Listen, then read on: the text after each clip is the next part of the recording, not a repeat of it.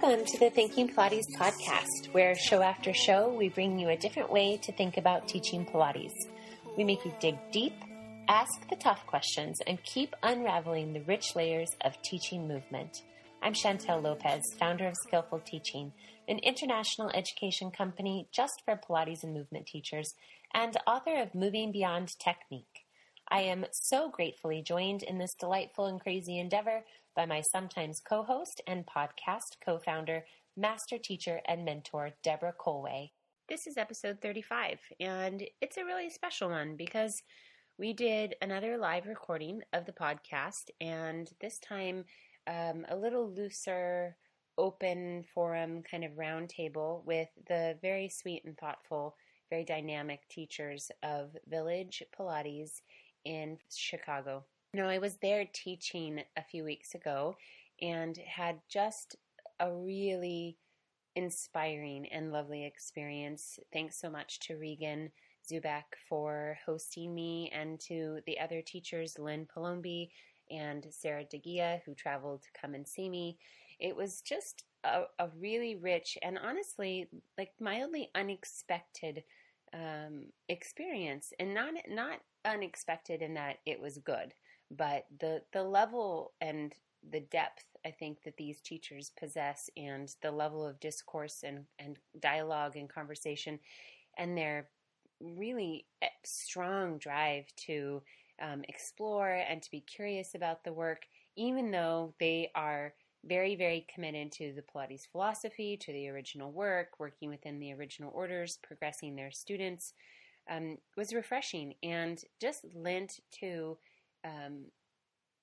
a sweetness that I was not expecting. So I was honored to be there. I'm excited to go back. And what we decided to do was record our last day, our roundtable discussion for you. And I think you're really going to enjoy it. We get a little emotional right up front. It's the end of 4 or 5 kind of intense days together. A lot of our conversation revolves around the dynamics of teaching, how to take students deeper, the balance between working with the repertoire in a very consistent and strong way, but also allowing for exploration and personal ownership in the work.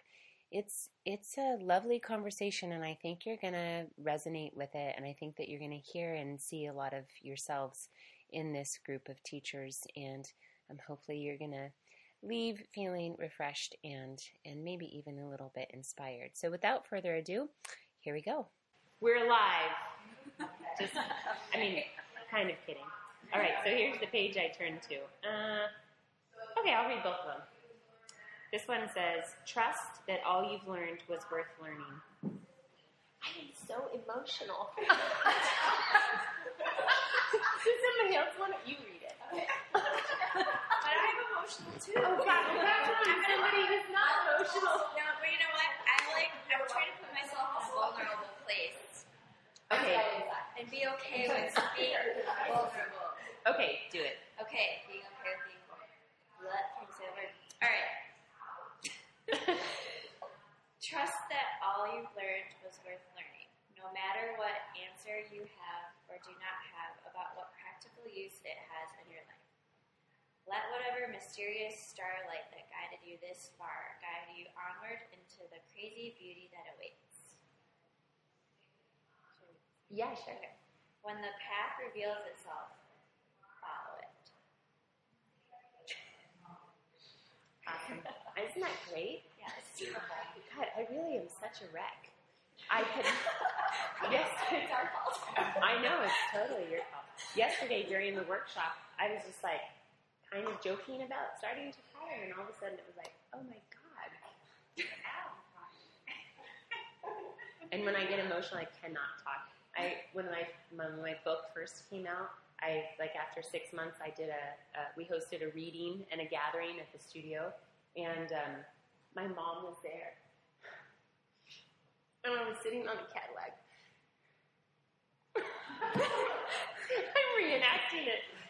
And my son was sitting next to me. Thanks. And I was reading the acknowledgments in the back. I could not read them. I could not go through them. my business partner had to come up and read them for me. Oh. So, anyway, this is not new for me. You guys have certainly brought it out, but yeah. So, I don't know, what's on your mind? Like, what's on your mind? I don't know. I mean, for me, this has been a spectacular time with you. It's been very sweet. I really appreciated it. Well, I like this line. I was actually thinking about that this morning. Mm-hmm. Just, Pilates has changed my life in so many ways. And I think, like, all of a sudden, like, just that one little thing you said to me the other day, just, like, everything has been, like, a movement usually is, like, that was what made me happy, and it hasn't been. And then the Thursday, it just made me happy, like, for the first time in years. And then, so now, like, I see your master's program and all this stuff, and with Andy here and Regan helping me through all this stuff, it's just, like, the path has revealed itself, and now I want to follow it. So, yeah, I feel like it's so much at once that I'm like, I need to take a week off and kind of, like, reflect. Like, I want to write. I don't write that much anymore, but I want to write about this whole experience. Mm-hmm. And, it's kind of like I'm almost dissociating from it. Cause it's not real, but it is. It's just, yeah. I don't know. So, it's just been a really good few days. And I did get to observe you teach, but I did, that one lesson was just, I don't know. I feel like just one little change, like one thought can change the whole hour. Yeah. So, and it's so simple, right? We were talking about yesterday in the afternoon workshop, the nudging, right? That idea of nudging. And there was a book, they've been doing a lot of research, like I mentioned, about that, like psychologically, how it's much more effective to implement small, tiny changes over time rather than to try to say, all right, well, you're a drug addict, well, we're going to get you off drugs. It's like that kind of change feels too insurmountable. And we didn't do very much. But I feel like I did so much. Yeah. I mean, that's an interesting thing to keep in mind. I feel like it's something we've talked about over the last few days, that, like, it doesn't have to be perfect, and it doesn't always have to be the way we think, right? It doesn't have to be massive progress. It just has to be one tiny thing. That takes a load off a bit, right? And I think we know that as teachers, but sometimes, I guess it's like you experience something that sometimes our students might not acknowledge it. Mm-hmm. My clients, especially, some of my male clients don't see that little incremental change that they made, and I'm like having a big beret moment, and they're like looking at me like, yeah, like, you're like, okay, I'm like, what do you get? But that was, like, you couldn't do that for, like, months, and that you just made a big change. And I don't know, but they shrug it off, and I kind of go, but be excited. Be excited with me. Yeah, it's interesting. I mean, I think that proof, right, offering proof is not always easy, especially if people are in the mindset of, like, But that's not a big deal. Yeah, that it's no big deal, or that it's maybe just not that valuable. It's hard. I mean, it's always going to mean more to us, I think, first than to them, because it's our realm, right? We see the subtleties, but I mean, they sure notice when they can, hit a ball further or get out of the car without pain. Then they know. I don't have to, I just think I look for affirmation too much. Uh-huh. And I gotta stop doing that. And the other day, a group of people were at working. Oh, no, it's just two. We'll call that group.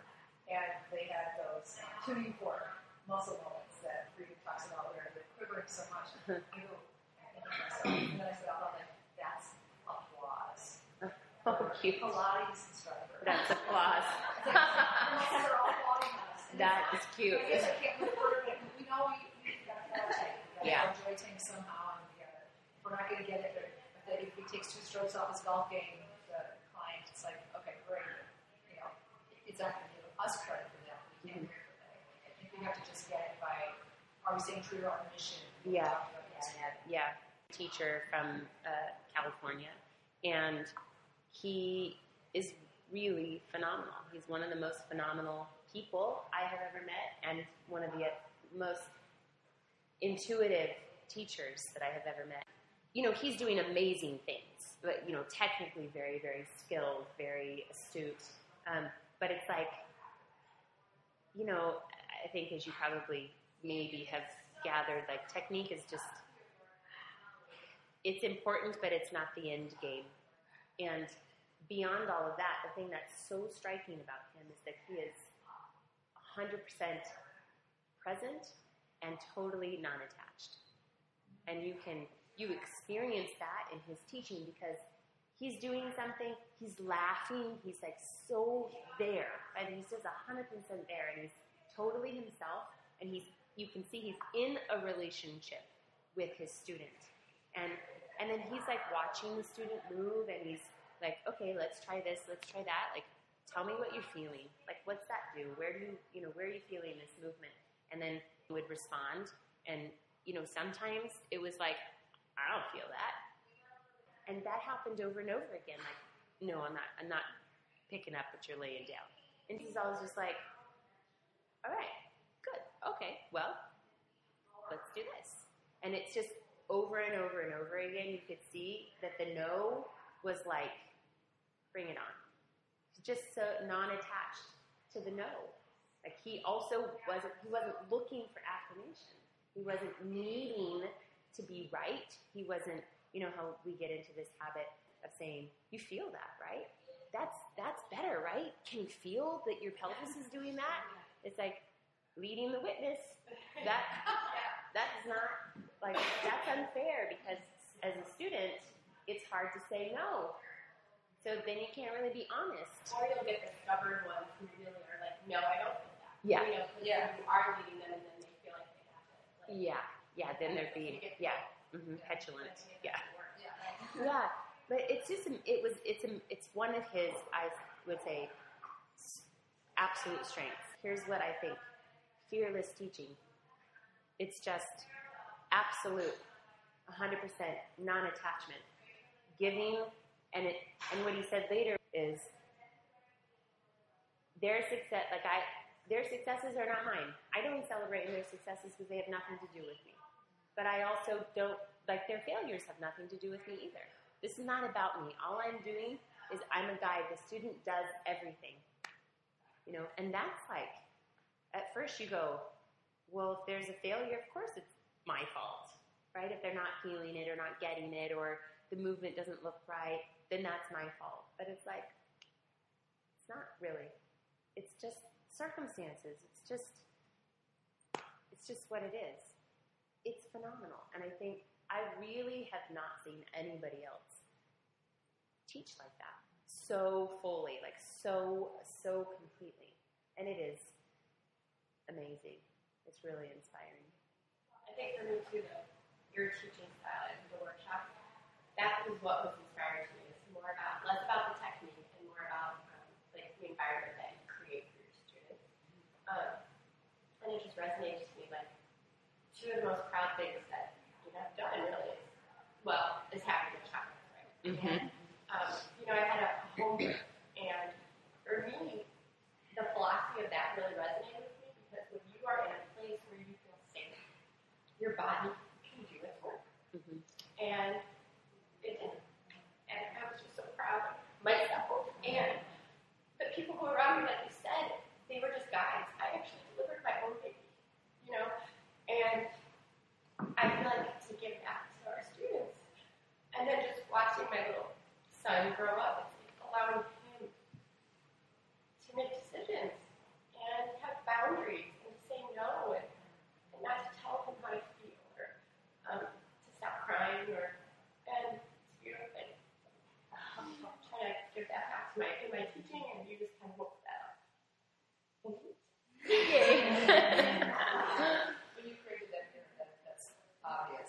It is so obvious. I come in here 5 o'clock in the morning, open the door, and I just breathe and I exhale. It's like I'm holding my breath.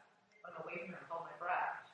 When I walk in the morning at 5 o'clock or 5:15, which is quite a wow. I feel like I exhale. And I exhale and inhale and exhale and go here, go away and hold my breath. Yeah. Yeah, I mean, it is incredibly obvious that you have created something that's deeply built on those things. Because I don't know if I was sharing with Lynn earlier at some point in the visit, I've had experiences, and maybe I was sharing this with you too, where you walk into a class and you know, there's something immediately that you sense about the space and you feel either more at ease or less at ease.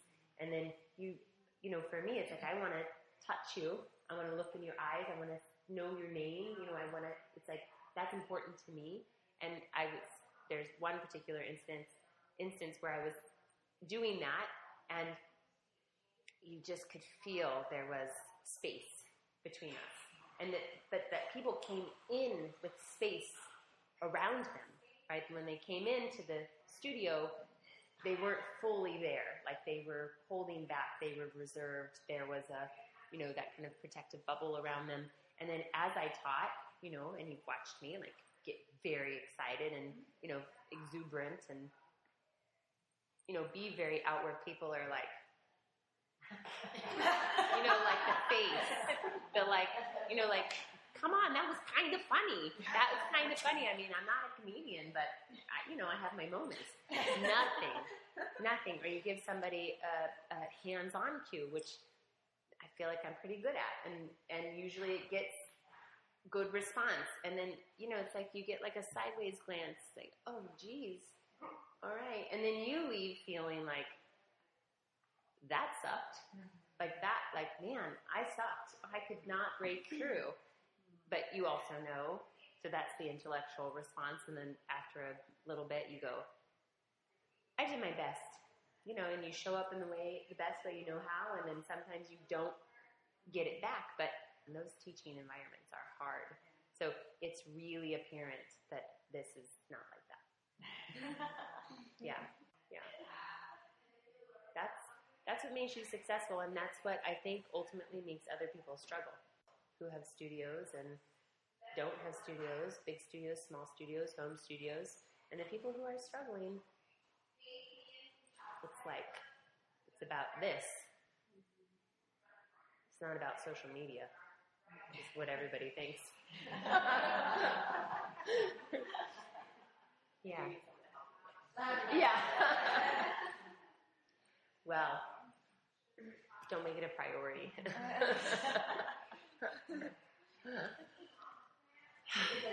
like this idea of a framework because it's open at least space for the students to have their own experience and be responsible for their experience. Because I know this is balance. Like, when I come to class, I don't want to think about what's coming next. You know, I do want to sort of surrender a little bit. Deciding what to do next. That's very relaxing. Yes. But then within that, you need to own each little bit of what your movement is. So just like, how do you remind students that, you know, that it's continually evolving, and they're the reflecting part about, like, oh, that felt good, that felt bad. Could I, today I can go a little further. Right. Yeah. And as a teacher, asking those questions, like, you make a choice all the time about how hard you work. Like, what kind of choice are you going to make today? There's no right or wrong. It's just a choice. And if you need to move a little slower with a little less effort, just totally own that, you know? And if you're ready to push a little and you want to see what your edges are and you want to know if they're further, go for it. But you've got to be explicit about that. I mean, you can hold the space for that too. That's important. That's the first piece. But also, you got to say, you know, within this. Right. Within this movement framework, within these exercises. Yeah. You know, working with Deborah Colway, because she's my, you know, sometimes regular co-host of the podcast. she's been such a strong influence for me around that. And, you know, I've talked a lot about the balance between creativity and consistency. And so I was classically trained through the Romana lineage, not by Romana, but somebody who was trained by her. And I chose that because I knew that was what was going to create the greatest, strongest foundation for me. But I also knew that I was going to veer from that immediately. And that's what I did. And I did that for like 15 years probably in my teaching. Maybe not quite so long. And then when I got tired of teaching and I was moving in a different direction, I came back to the classical work because what I realized is I had stopped being effective because I was too creative. And that was interesting to explore that because I'm a very intuitive teacher, you know, but there are a lot of other things that have been hard about it. And being too creative has been an issue. So to look at, well, if I'm not allowing myself to be creative, I don't want to stop being who I am. So how can I continue to be intuitive and then also bring that into this idea of consistency and the framework? And Deborah and I have had, and if you listen to more of the episodes, you'll hear this. We talk about it pretty frequently, where it's that showing up again and again. You consistently show up and you take your seat. You take your seat over and over again. And it's the consistency of that practice of like, here's one of my favorite things that I've ever heard about meditation is like, you have to get bored. You have to get so bored that you get angry. And then as you get angry, you break through, right? And it's like, it's so the same over and over again, over and over again. It's so the same that the only place to go is deeper. That's the only place to go. And for me, it's like, there's a parallel within the consistency of like, whether you're doing the orders or you're just being consistent in the way that you teach and what you teach. It's like, yeah, it can be a little boring, but it's that framework, it's that familiarity, it's that like, you have to get past that in order to go deeper. And if it's constantly changing and you're always in that upper brain level, so we talked about this at some point, higher brain function versus lower brain function. Higher brain function is analytical. It breaks up the pieces. It's slower, you know, but the lower brain is intuitive. And it's like, you know, you stop thinking about all the pieces and you just get to go deeper.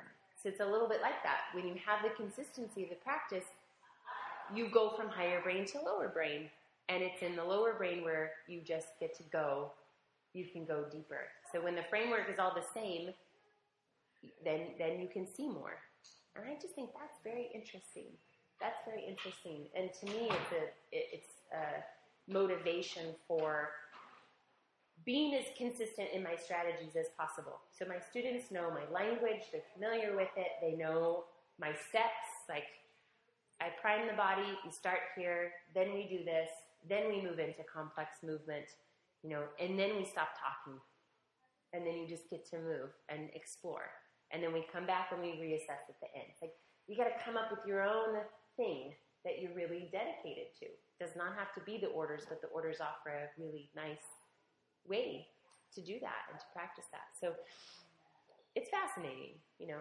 Whereas before in the past, it's like, that's totally bogus. They do the same thing over and over again. Jesus, no way. That's so boring. That's not what I'm about. You know, it's like, oh, well, missing the point. You know, but it takes time. I feel like I was just saying, like I remember, like with the old studio, like I started getting like so creative that I was losing this consistency, and I was getting bored, and then I would want to go back to classical work, like just I don't know. I remember having that conversation with you at some point because I wanted to go all over the place. Yeah, but I need to have some kind of keep my feet on the ground instead of up in the clouds. Absolutely. Yeah. And like you said too, like Chantal, you said, when your clients come in and say, and you ask your clients, what do you want to do today? And they say, whatever you want to do, like, you know, that's not a good answer actually. It's not the answer you want. You want them to have clarity about what they're working on. Yes. And when you mix it up all the time, but is that what you really want them to be coming for? Yeah. Like, you want them to have a purpose too.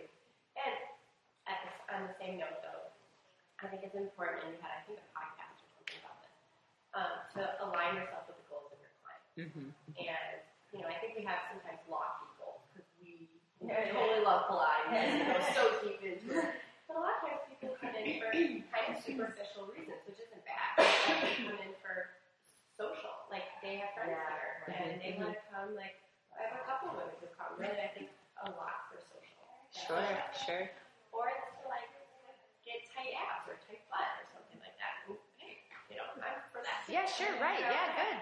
Great. So I think it's important though that we respect and honor their goals while kind of still staying integritous with our own, without projecting them too much. So it's like such a balance.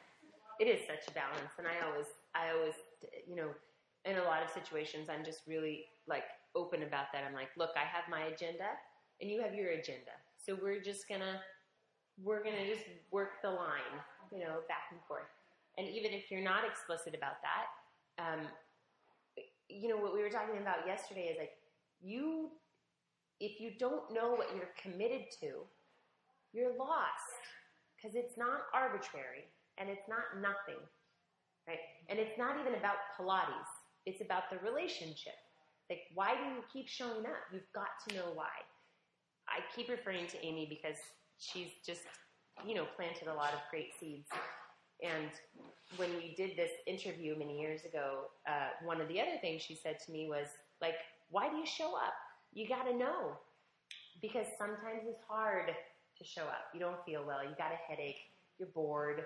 You'd rather be someplace else. You're about to go on vacation. Your kid's sick. You got a flat tire. Your cat died.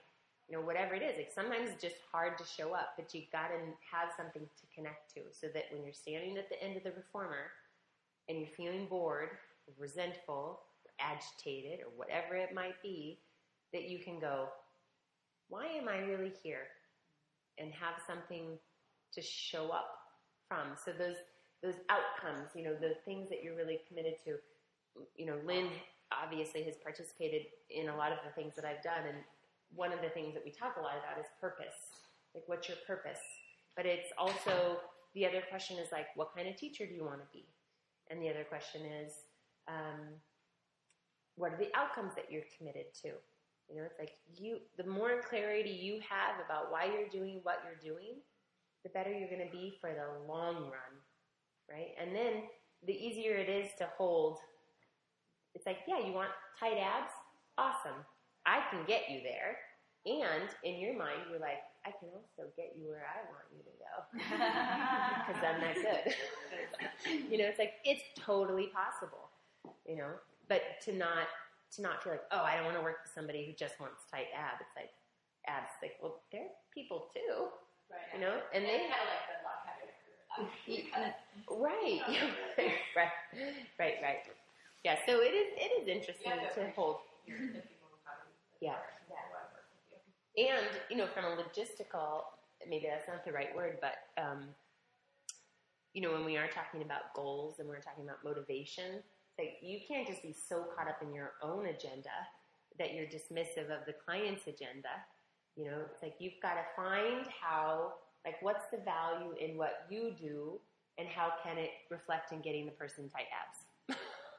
You know, it's like, it's possible. So they're not, you know, it's like they're just not totally separate.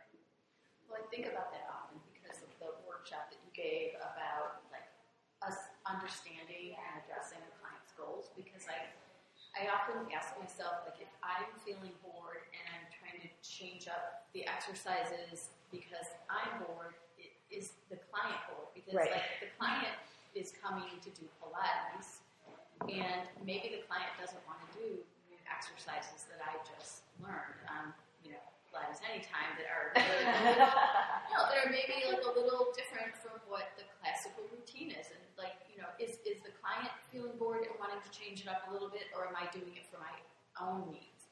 Or do I need to learn to be a little bit more, like you were saying, intuitive? Because I think sometimes, like, our search for creativity takes us to other exercises when yes. it should really be taking us maybe a little deeper and, like, finding ways to do the same thing better. and making it feel Different. new and different. Yeah. Like that's my boredom. It's not maybe my client's. Absolutely. But I think you're right.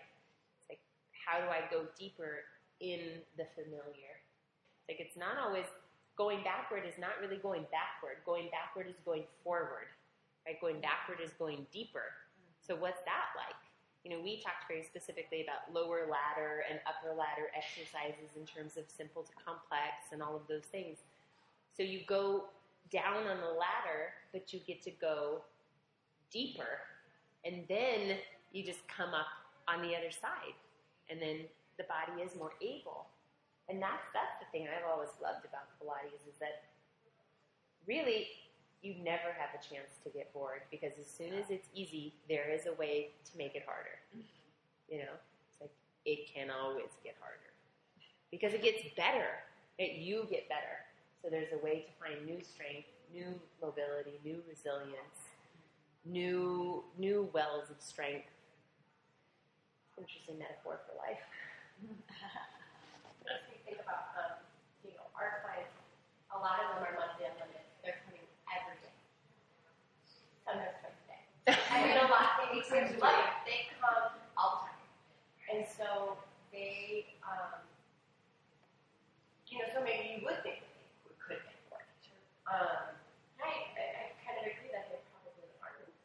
But what I think does irritate them is when you pull them back. And because they do know the order, for myself, I'm okay with them knowing what's coming next and all of a sudden getting in position. They don't need to wait for me. Mm-hmm. And I think that's, like the other day I had a group class at 7 a.m. and 2 clients who normally do another 7 a.m. class I canceled because it just wasn't filled. They didn't come to my group class. And I was like a little bit like, why don't they want to just come to this class at 7? You know, they know me, I teach them other classes. And they did an independent reformer instead. So they went in there, and I thought, wow, I should be proud of that, and not like, my feelings hurt because they didn't want to. Yeah. But like, that's so cool that they actually like talked to each other, like, at some point said, hey, the studio's going to be open, let's just do an advanced reformer. But they're advanced clients, I think they don't want to do the food. They probably think it's too easier. They probably do to do food. But I still was like proud that they, and that's what we want. And I think that is my goal as a teacher is actually making my trainees and my clients and my staff feel autonomous. And that, they have the power. And I'm just the guide, and I'm trying to get to that wise place as a teacher where I don't need that control. Yeah. All that cueing and all that dictating.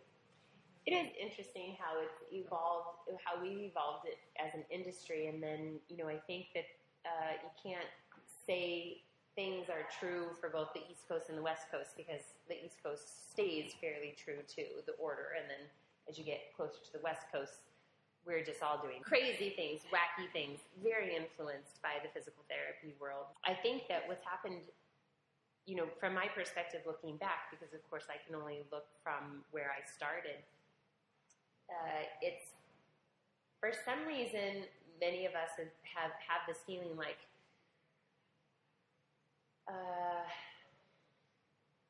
that there is high value in when our students stay with us and they're in our class forever, and we have a client who's been coming for 12 years, and if they go seek out another teacher, then that's a deficit on our part, or if they leave the studio and go someplace else, that's a deficit on our part, and sometimes it is. I mean, there's many things that can happen. But instead of having the perspective of like, the autonomy should be more upfront as a priority rather than bonded to me as possible so you never leave. And ultimately, that's just holding the student hostage. But our ego is kind of fluffed up and dependent on the reoccurring, like, I need you. I said, I think yesterday, like, the clients who come in and they say, I heard you in my head yesterday, and I used to feel really proud of that. Like, oh, awesome, I'm doing a good job. And now, in the last several years, my perspective is like, oh, God, I'm really failing. Like, you shouldn't be hearing me. You should be feeling you. Because this is not about me. This is about you. And if you want it to be a lifelong practice, you can't be about me. And I think originally in the work, what I gather is that Joe was like, I'll let you know when it's time for you to fly, and then when it is, be gone. You know, like, it's people were coming into the Pilates studio and doing their own practice. That's what they did. But it's like, as soon as you got the okay, you were on your own. It wasn't, you know, if you read his book, you know that that was not his intention. His intention is not for you to come and, like, come to a studio even. He said, just do it at home. You don't need fancy equipment, and you don't need to go to a gym. You need the floor, and that's all you need. And it's interesting, you know, that we've gotten kind of away from that, and then, you know, a lot more of the private work and less of the self-practice. And they wonder why home practice is difficult. Like, well, you're not really setting your clients up for home practice because they're dependent on you. So it's interesting. It's a very different perspective, but that perspective of not getting your student ready for being autonomous is not really in line with the method, I think. So it can be hard. But awesome when you maybe get your shit together. That, like, you know, you can't change. Like, you try to give them wings, and then you have to take some time off for whatever reason, and other people have your class, and they cancel. Yep, it's absolutely and it has true. nothing to do with the other instructors, or vice versa. I mean, it happens to me too. Yeah. But they just don't want to take from others. Yeah. And I just think, like you said, I mean, it does make me question, like, why do they need me to deliver the information? They have it in their body. They're advanced. Shouldn't they just want to, like, learn former and move and hear someone else guide them through it? And, you know, I think we all work so well together. We're very respectful of, you know, we make suggestions versus, like, dictating a lot so that we don't step on each other's toes about certain things that we're interested in teaching. But I think, too, you have to just give yourself a little bit of a break because you can't change people who are maybe just, like, closed-minded. I know Julie and I were talking about that. But, you know, so we're like, why wouldn't you want to take it from me? Why wouldn't you want to take it? There's a whole like subset of people who just want Pilates done to them. Yes. And you are never, no matter how good you are, you're never going to change that. Certainly that's true. But it is kind of an empty feeling at the end of the day. Like, it feels good, like you said at first. And almost in the beginning of maybe your teaching, you think that's what end-all be-all is to be put on a pedestal. And then you're like, no, it's not so good. Yeah. Kind of not good. It's a validation of those. Yes, absolutely. Especially when you're newly teaching. Because then you wonder as a new teacher, like, you know, oh, what did I do? Or you know, and then I'm second guessing myself often, and then you have to come to the layer of, well, I did my best, I gave what I could give, and I know there was something to do. So there has to be a takeaway. So. But I wouldn't necessarily look at it negative if someone says that they have to go through. It's developmental, sure. It's developmental, and they have to get to the point where they can feel it themselves and not hear you. Absolutely. And so, you know, I guess if it was like 10 years and they still hear you, they're not sort of graduating. But I do think that they have to go through it. Absolutely. I think it's a lot like raising children, right? We want them. It's hard for them to go away on their own and not need you in the way that they need you, but that's what's healthy and that's what we want. Yeah. But it's like bittersweet. Yeah. And it is totally developmental, and we talked about this yesterday, the 4 stages of learning. But the thing is when you get stuck in the third stage of what's motivating me or driving my changes is the voice. Right. You know, you telling me. External. Yeah. Until it's just like, oh, I'm just doing it differently. You know, like, oh.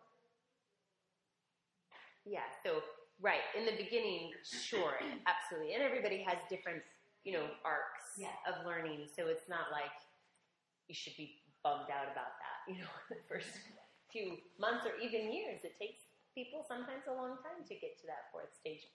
But I think you know when you've been working with somebody for a long time and maybe they should have that more self-efficacy and autonomy than they do. Yeah, this is good. Good point. And they might be the same ones who just want to get the abs and stuff, right? So it's they're not really trying to get out of Pilates what we're trying to convey necessarily. But I think we have to be careful of, one, wanting that gratification, wanting that. I mean, I think it's effort on our part to not need that, Yeah. and to not foster it. Yeah, yeah. Yeah, I think that's a good point too, like to not foster that. Yeah. Because I think, it can feel a little good. Yeah. You know, Oh, I don't know if totally you're gonna feel good. Get over that. It does feel good. And I think there's a wiser place that we know that doesn't really need anything. Yeah. But to not foster it, to not make that need us so much. And I think that there is some of that in the Pilates industry, or maybe we are tempted to do, where we want to point things out to people. What's wrong with you and how I can fix you. Yes. And that's always just felt kind of dirty to me. You know, when I've observed people teach that way, I just think that that's really controlling. Yes. And even if you see it, and if you want them to see it, and for you to, I don't know, something about that doesn't feel right to me. Yeah, manipulative. You're talking about teachers like time with the dude. Wrong, but kind of like, I have you figured out. Oh, This is yeah. your thing. Oh, yeah. Right. And you have no idea what their thing is. You could see something here, but the body is so complex. I know. And, like, I'll see that with clients who maybe go to a physical therapist or something and come back, and the physical therapist tells them what their thing is. Yeah. And you've seen them move Uh-huh. for years and years. They saw them once. Yeah. And, I don't know, I think there's something that doesn't feel good about that style of Yeah. kind of manipulative. And I think it can be deliberately manipulative, and then I think it's just the way some people think they should teach, that that's the way that they step into authority. I mean, and I'm not saying you shouldn't offer those Yes, inclinations and what you sense and to give people feedback. Yeah. But there's just a way to do it that I think feels more right to me on Yeah. some kind of more intuitive level that's hard for me to really. Or involve them too. Yeah. How do you feel about that? Does that resonate with Yeah. you or no?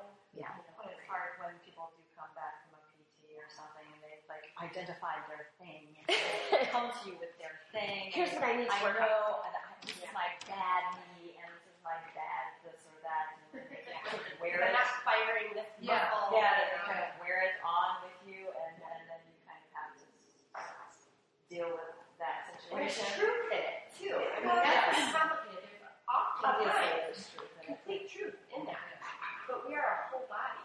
Right. And we have emotions, and there's layers of how we learn and how we behave under stress. And I mean, there's so many things that are going on with how we move.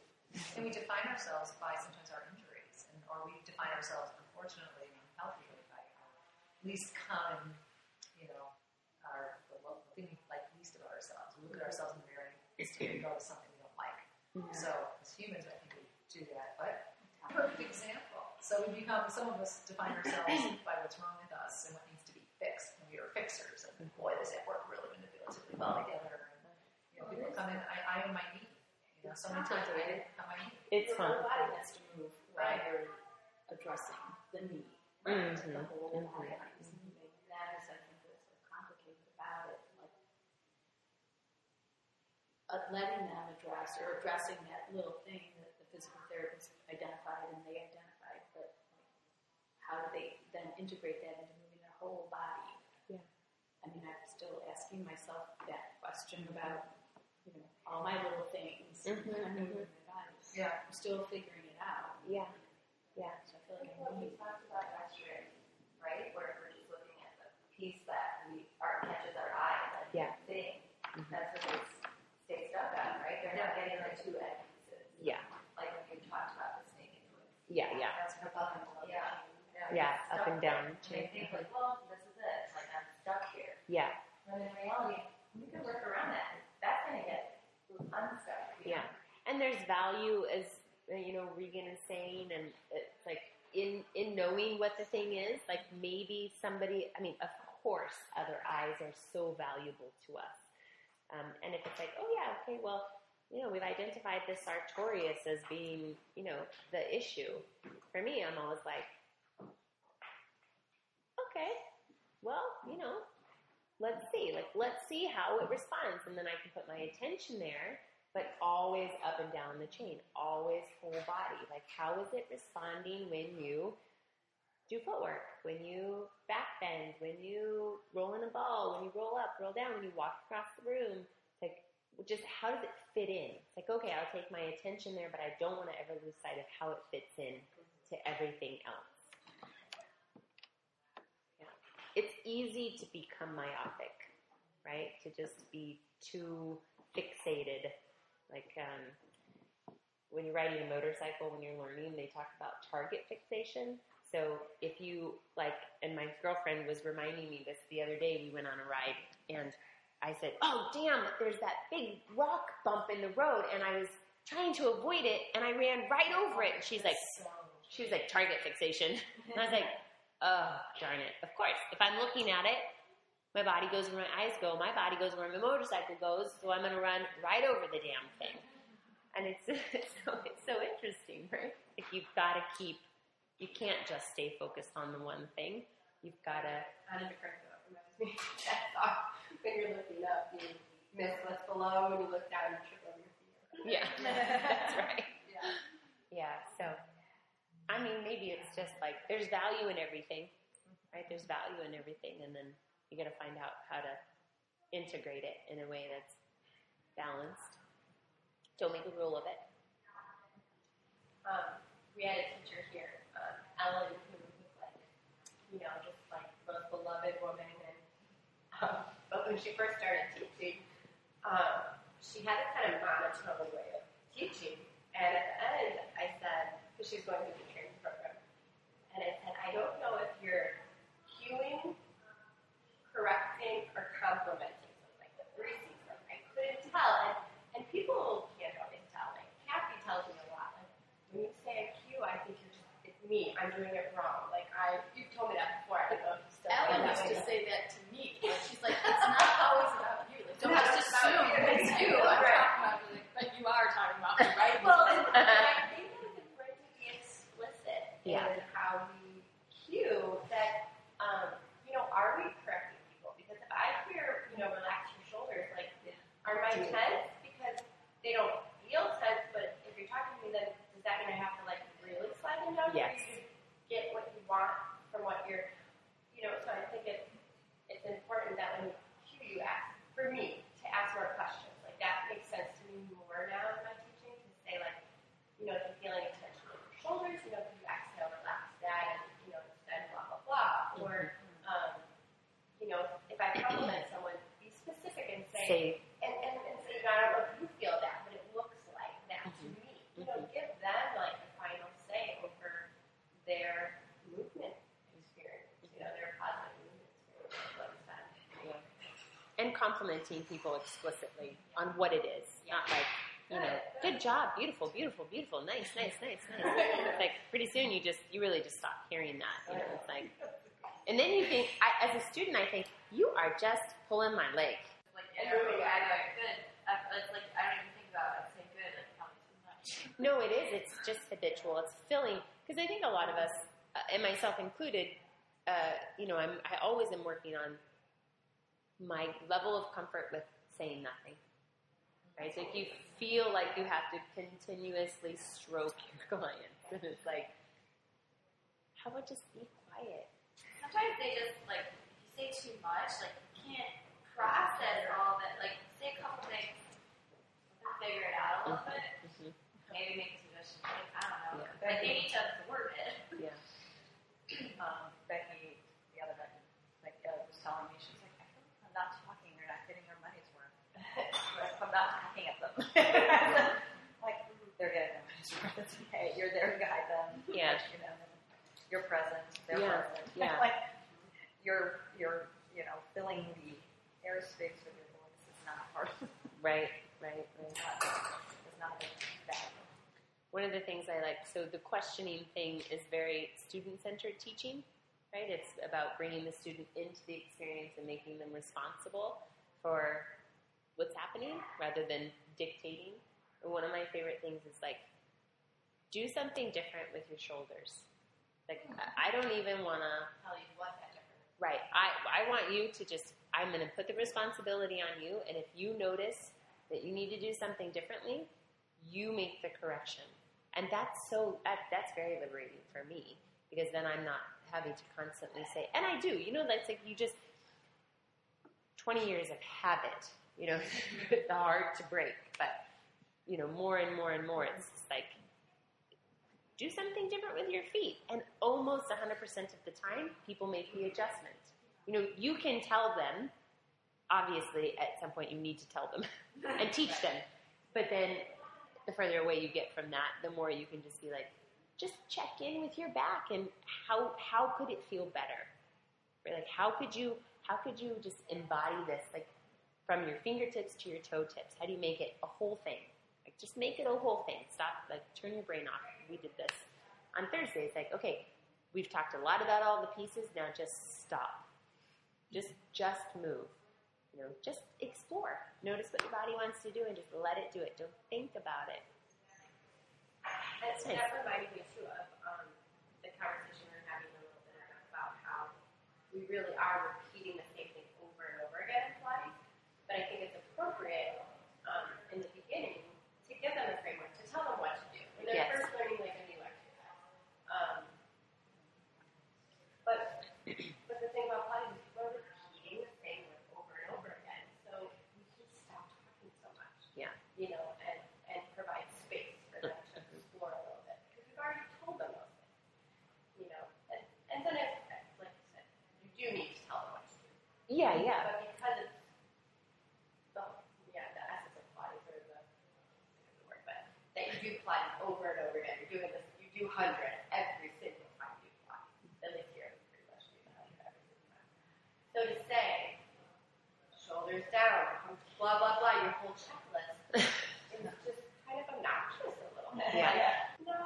I think what happens though, sometimes like there's new clients I can think of where they've done hundreds of times, and there's stuff off in their hands.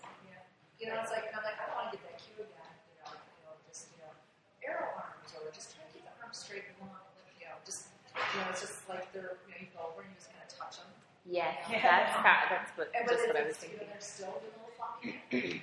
So it's just, and maybe it's a little afterwards, like, hey, when I touched you this way, I was doing that. I don't do that follow up. I should probably do that. It's like But hands-on is so, I think. And without even saying anything. Oh, yeah, I mean, you know this when you're about to approach them and touch them, all of a sudden everything goes They right. change. Yeah, well, a little bit of complacency. Yeah. One thing, like yesterday, and then in my house, and like you just like breathe and you don't say anything. One thing that I noticed, like if I touch them and I make like a sound effect, like Yeah. and then it like changes. I'm a big fan of sound effects too. Because I'm like, I don't really know how to say it. I don't really want to, and I think they're thinking, so I'm just gonna breathe or make a sound effect while. Yeah. I think that's effective. Yeah. I think they think it's funny. They ease off into it, but I think some. Yeah. I was going to say I really liked how at the end of the session that I had with you, how you were like, we went through, butterfly, and then went through it precisely, and then you're like, okay, less controlled, go. and you're just like, okay, go, less controlled. It's like, less controlled? I don't think I've ever heard that before. Yeah. What was that? I do it in Pilates. That's interesting. Yeah. But it struck me. I'm like, oh, I felt freedom to like, oh, okay, I'll just go. That's higher brain to lower brain. That's just dropping. That's just dropping in. Because in the end, Yeah. Yeah, you were outside the box. Yeah, because it's like give them the guidance, like have the experience, read, give them all the like key pieces, but then you can see that there's effort in that. I mean, you almost always do because it's higher brain function. It's like, judgment, constant judgment, and like an action-based cue, it almost always elicits extra effort. So then it's like, all right, just see what that's like. Like perfect is boring. Perfect is it's just too held. It's like that's not very interesting. For you to do that. Like I'm always like, oh, do what feels best in your body, and sometimes they'll look at me like, you're not gonna tell me what to do. Yeah. Or like Sundays, like me and Len will do like Pilates freestyle after. We just do whatever like our body needs. Yeah. And we're like, oh, this is so great. Like one Sunday he's back here doing stuff, I'm doing stuff. He's like, oh, just freestyle. I'm like, oh, me too. I feel so great. And clients get really afraid when we give them that. Like, what do you need? Mm-hmm. Sometimes I'm like, well, it's your body. I don't know what you're experiencing. I think think what helps with that is give them a direction. Give them something to move toward, like a quality. Like how could you make this movement feel a little bit better for you? And see what their body comes up with. Rather than leaving it open-ended sometimes feels like they're jumping into the blackness of the void and they're like, I don't know what's down there. I don't want to show you. Like, I don't want to do it where other people see. Yeah, that's right. That's right. I was like shaking yesterday. I was like, close your eyes. Be That was so awesome. Yeah, I didn't close my eyes. I wanted to. I know you had your I eyes. don't like fly. Yeah, we don't want you to fall down. There is something about teaser, though. That's the exercise that it's something about going from doing the leg, side legs, and then to teaser. I can't tell you hundreds of times I go, how am I going to be able to lift my effing legs?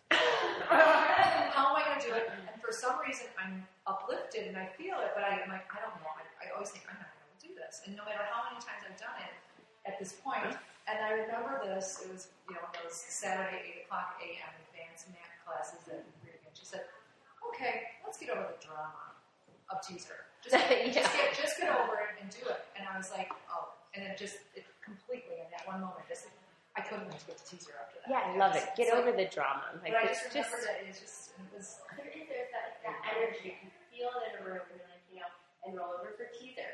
And you just feel the energy. Exactly.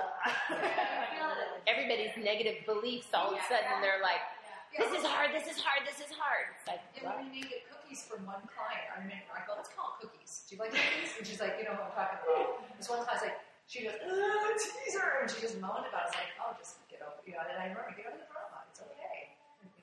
If you told me, you like it. If you told me, just think, it's just like drinking an old fashioned. Yes.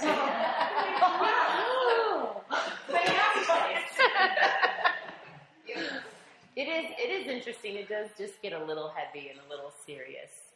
It's like, that's why sometimes I make the joke of like, listen, folks, it's just Pilates. I mean, come on, get over it. Like, just get over it. Move your body. Just move your body. And perfect is boring. Yeah.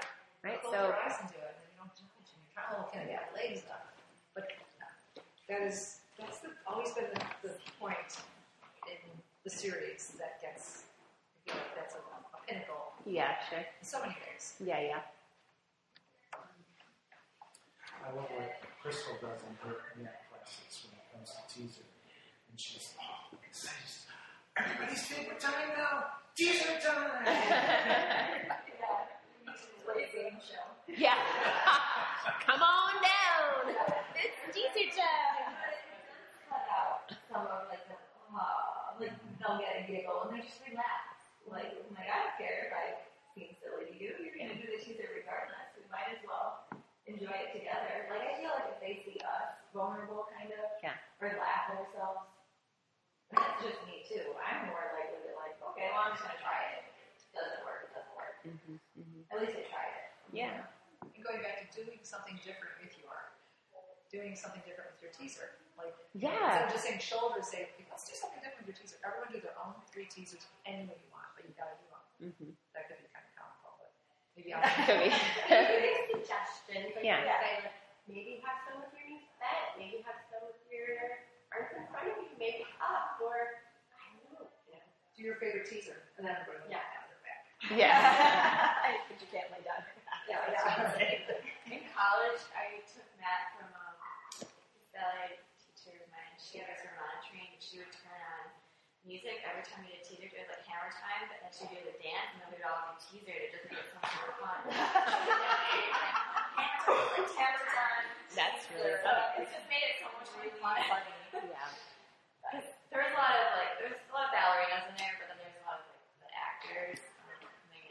They weren't as flexible as ballerinas, so making it fun. Yeah. That's what I started.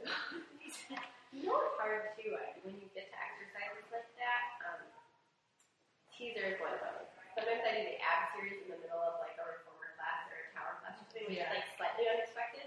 And I teach mostly advanced classes, and some of my friends are like, they're like, this is like actually what you are here for, But like teaser, we're pretty much like used to just doing 3 sets of teasers. Like that's kind of like what we do.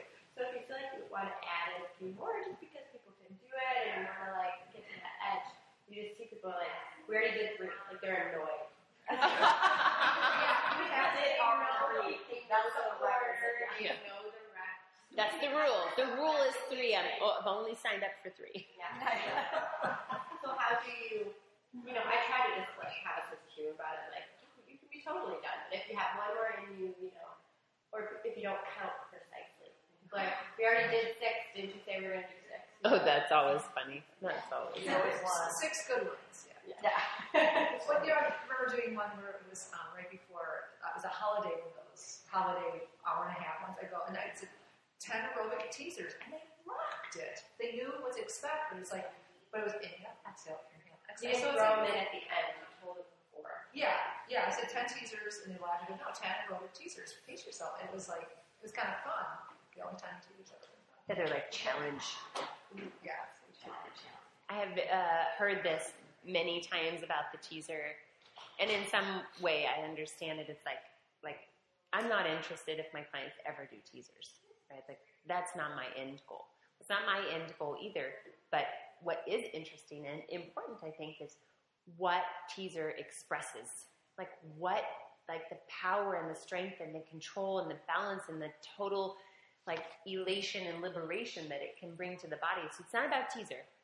Because it's not about that. It just happens to be a tool for expressing the utter joy that you can experience in your body, right? So it's not about teaser, but what can you find in it? And I think sometimes in terms of motivation, it's like, why are you here? You're here because you love your kids, you love your grandkids, you love your life, you want to travel. How does traveling make you feel? How does teaser embody your ability to pack your bag, lug your bag, get on the plane, put your bag in the overhead compartment, get on and off, trains, planes, in and out of boats? That's teaser. Because teaser is not the thing. It's that you can do teaser means that you can live your life better. That's exciting. Hold yourself up. Hold your entire body up. Yeah. You're just on one little part. And you're expressing that, even if your knees are bent. It's awesome. I love it when your knees are bent. I think when you have that lift and nothing is being pulled down. It's an expression of vitality. Yeah, joy and vitality. And I think we miss that, right? We get too caught up in the shape and the aesthetics, and it's the exercise, and it's but we're only really here to exercise through this particular means because we have a life and things that we love to do. So that's what teaser is about. Teaser means one more old fashioned. Yeah. What's funny about teaser is that when you go and see people posing wherever they are in the country, Pilates instructors, what pose are they doing? Yeah. I mean, it's it's they're the at the iconic. top of Teotihuacan pyramid, and they're up there doing the teaser. Yeah. It's that's what we do. It's a prayer pose to me. And I'm not a prayer. Oh, I love that. But it's a prayer pose. It's this is I'm reaching up to something better. But if you could take the religion out of prayer and just make it just homage or something, just something where you just it's just I don't know. I don't want to go too far in that direction, but prayer to me is not religious. It's just intention. Yeah. Gratitude. Yeah, that's good. That's okay. But I love it. I love thinking about it that way. Yeah. And it is particularly, right, because you're so open. You're so open and you're grounded at the same time. It's that balance of commitment and freedom at the same time. I think we should end on that. Oh, you guys are so great. It's the closest thing to levitation you'll ever do. Perhaps. I mean, not if you're in the circus, but... Yeah. Any final words? Gratitude. Gratitude. Thank you. Really hope that you enjoyed listening and that you are taking away some nice little nuggets of thought and reflection. It was such a great experience. Thank you guys if you're listening. You helped affirm for me in a pretty substantial way that I'm doing the right kind of work. So, just wrapping things up for this episode, wanted to share with you a book. So our hero for this episode 35 is a book that we've been exploring in the Skillful Teaching Movers Book Club. That's a Facebook group we started about 6 months ago. The book is called A Hidden Wholeness, The Journey Toward an Undivided Life. It's written by Parker Palmer, and some of you may have heard me talk about this book at times, and Parker's other book called The Courage to Teach, which, if it hasn't been on your list yet, you should definitely put it at the very top. An incredibly inspiring and critical book, I think, for teachers of any kind.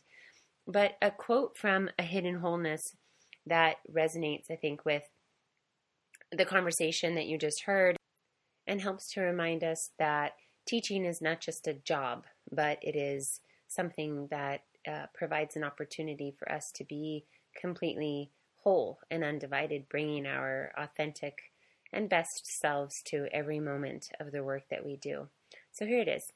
Afraid that our inner light will be extinguished, our inner darkness exposed, we hide our true identities from each other.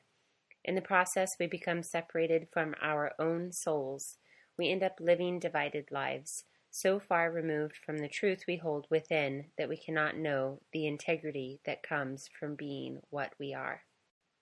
Here are a couple of others that have really been resonating with me. Solitude does not necessarily mean living apart from others. Rather, it means never living apart from oneself. And the last one I wanted to share with you. First, we all have an inner teacher whose guidance is more reliable than anything we can get from a doctrine, ideology, collective belief system, institution, or leader. Second, we all need other people to invite, amplify, and help us discern the inner teacher's voice. And I think you saw and heard that at work in a really potent way in this discussion with the teachers at Village Pilates. And I think it's something that's easier to find these days, but still difficult to find for a lot of us. Finding community where we feel like we can really share who we are and ask questions and be heard and be seen in a way that supports not only ourselves as teachers, the outer teacher, but also the inner teacher. So the hero for this episode is Parker J. Palmer, and specifically his book, A Hidden Wholeness, A Journey Toward an Undivided Life. I'll put some information about that book in the show notes. The pro tip for this episode is super simple, and it is to let the body in front of you lead, which is different than teaching to the body in front of you. So when I was at Village Pilates, I had so many wonderful experiences working with teachers and students and teaching the classes and workshops. There's one session that stands out, and it's because the teacher that I was working with was really struggling with finding joy in movement for a lot of very complicated reasons that I'm not going to go into. But at first, I think like most of us, thinking about what to do, what exercises could I do, what order was I going to do them in, what was going to provide an opportunity for her to grow, have insight, shift awareness, attention, just have a good experience that maybe was going to teach her something, give her some tools to take away for her teaching. And what I realized really quickly was that that's not what she needed at all. And we did a few things to get her body moving, and so that I could see, exactly how, her challenges were expressing themselves. But there was a moment where we had been going through some standing arm spring work. She was standing on the functional footprints. And I said, just stop thinking about all the pieces and just let your body move. Like, don't move and then decide what to do, but stand still and just move when your body tells you it's ready to move. just let it move, and let it move in a way that feels best. It feels the most joyful, the most free. And it was pretty spectacular what happened. She just allowed herself the space and started to move, and the movement developed in all kinds of directions and rhythms and changed and morphed every time. And as she just found herself in that experience of allowing her body to move and guide her rather than her conscious mind to guide her, going through all of the steps, all of the pieces, I said to her, now smile. And just every time you do something, put a smile on your face. And I know it sounds a little bit woo-woo, it sounds a little bit crazy, but based on some of the work that you've heard me talk about before, Amy Cuddy's work with how the body controls the mind, how the body can influence and help change your beliefs, has been pretty incredible and pretty powerful for me in my teaching recently. And this was an amazing experience of that.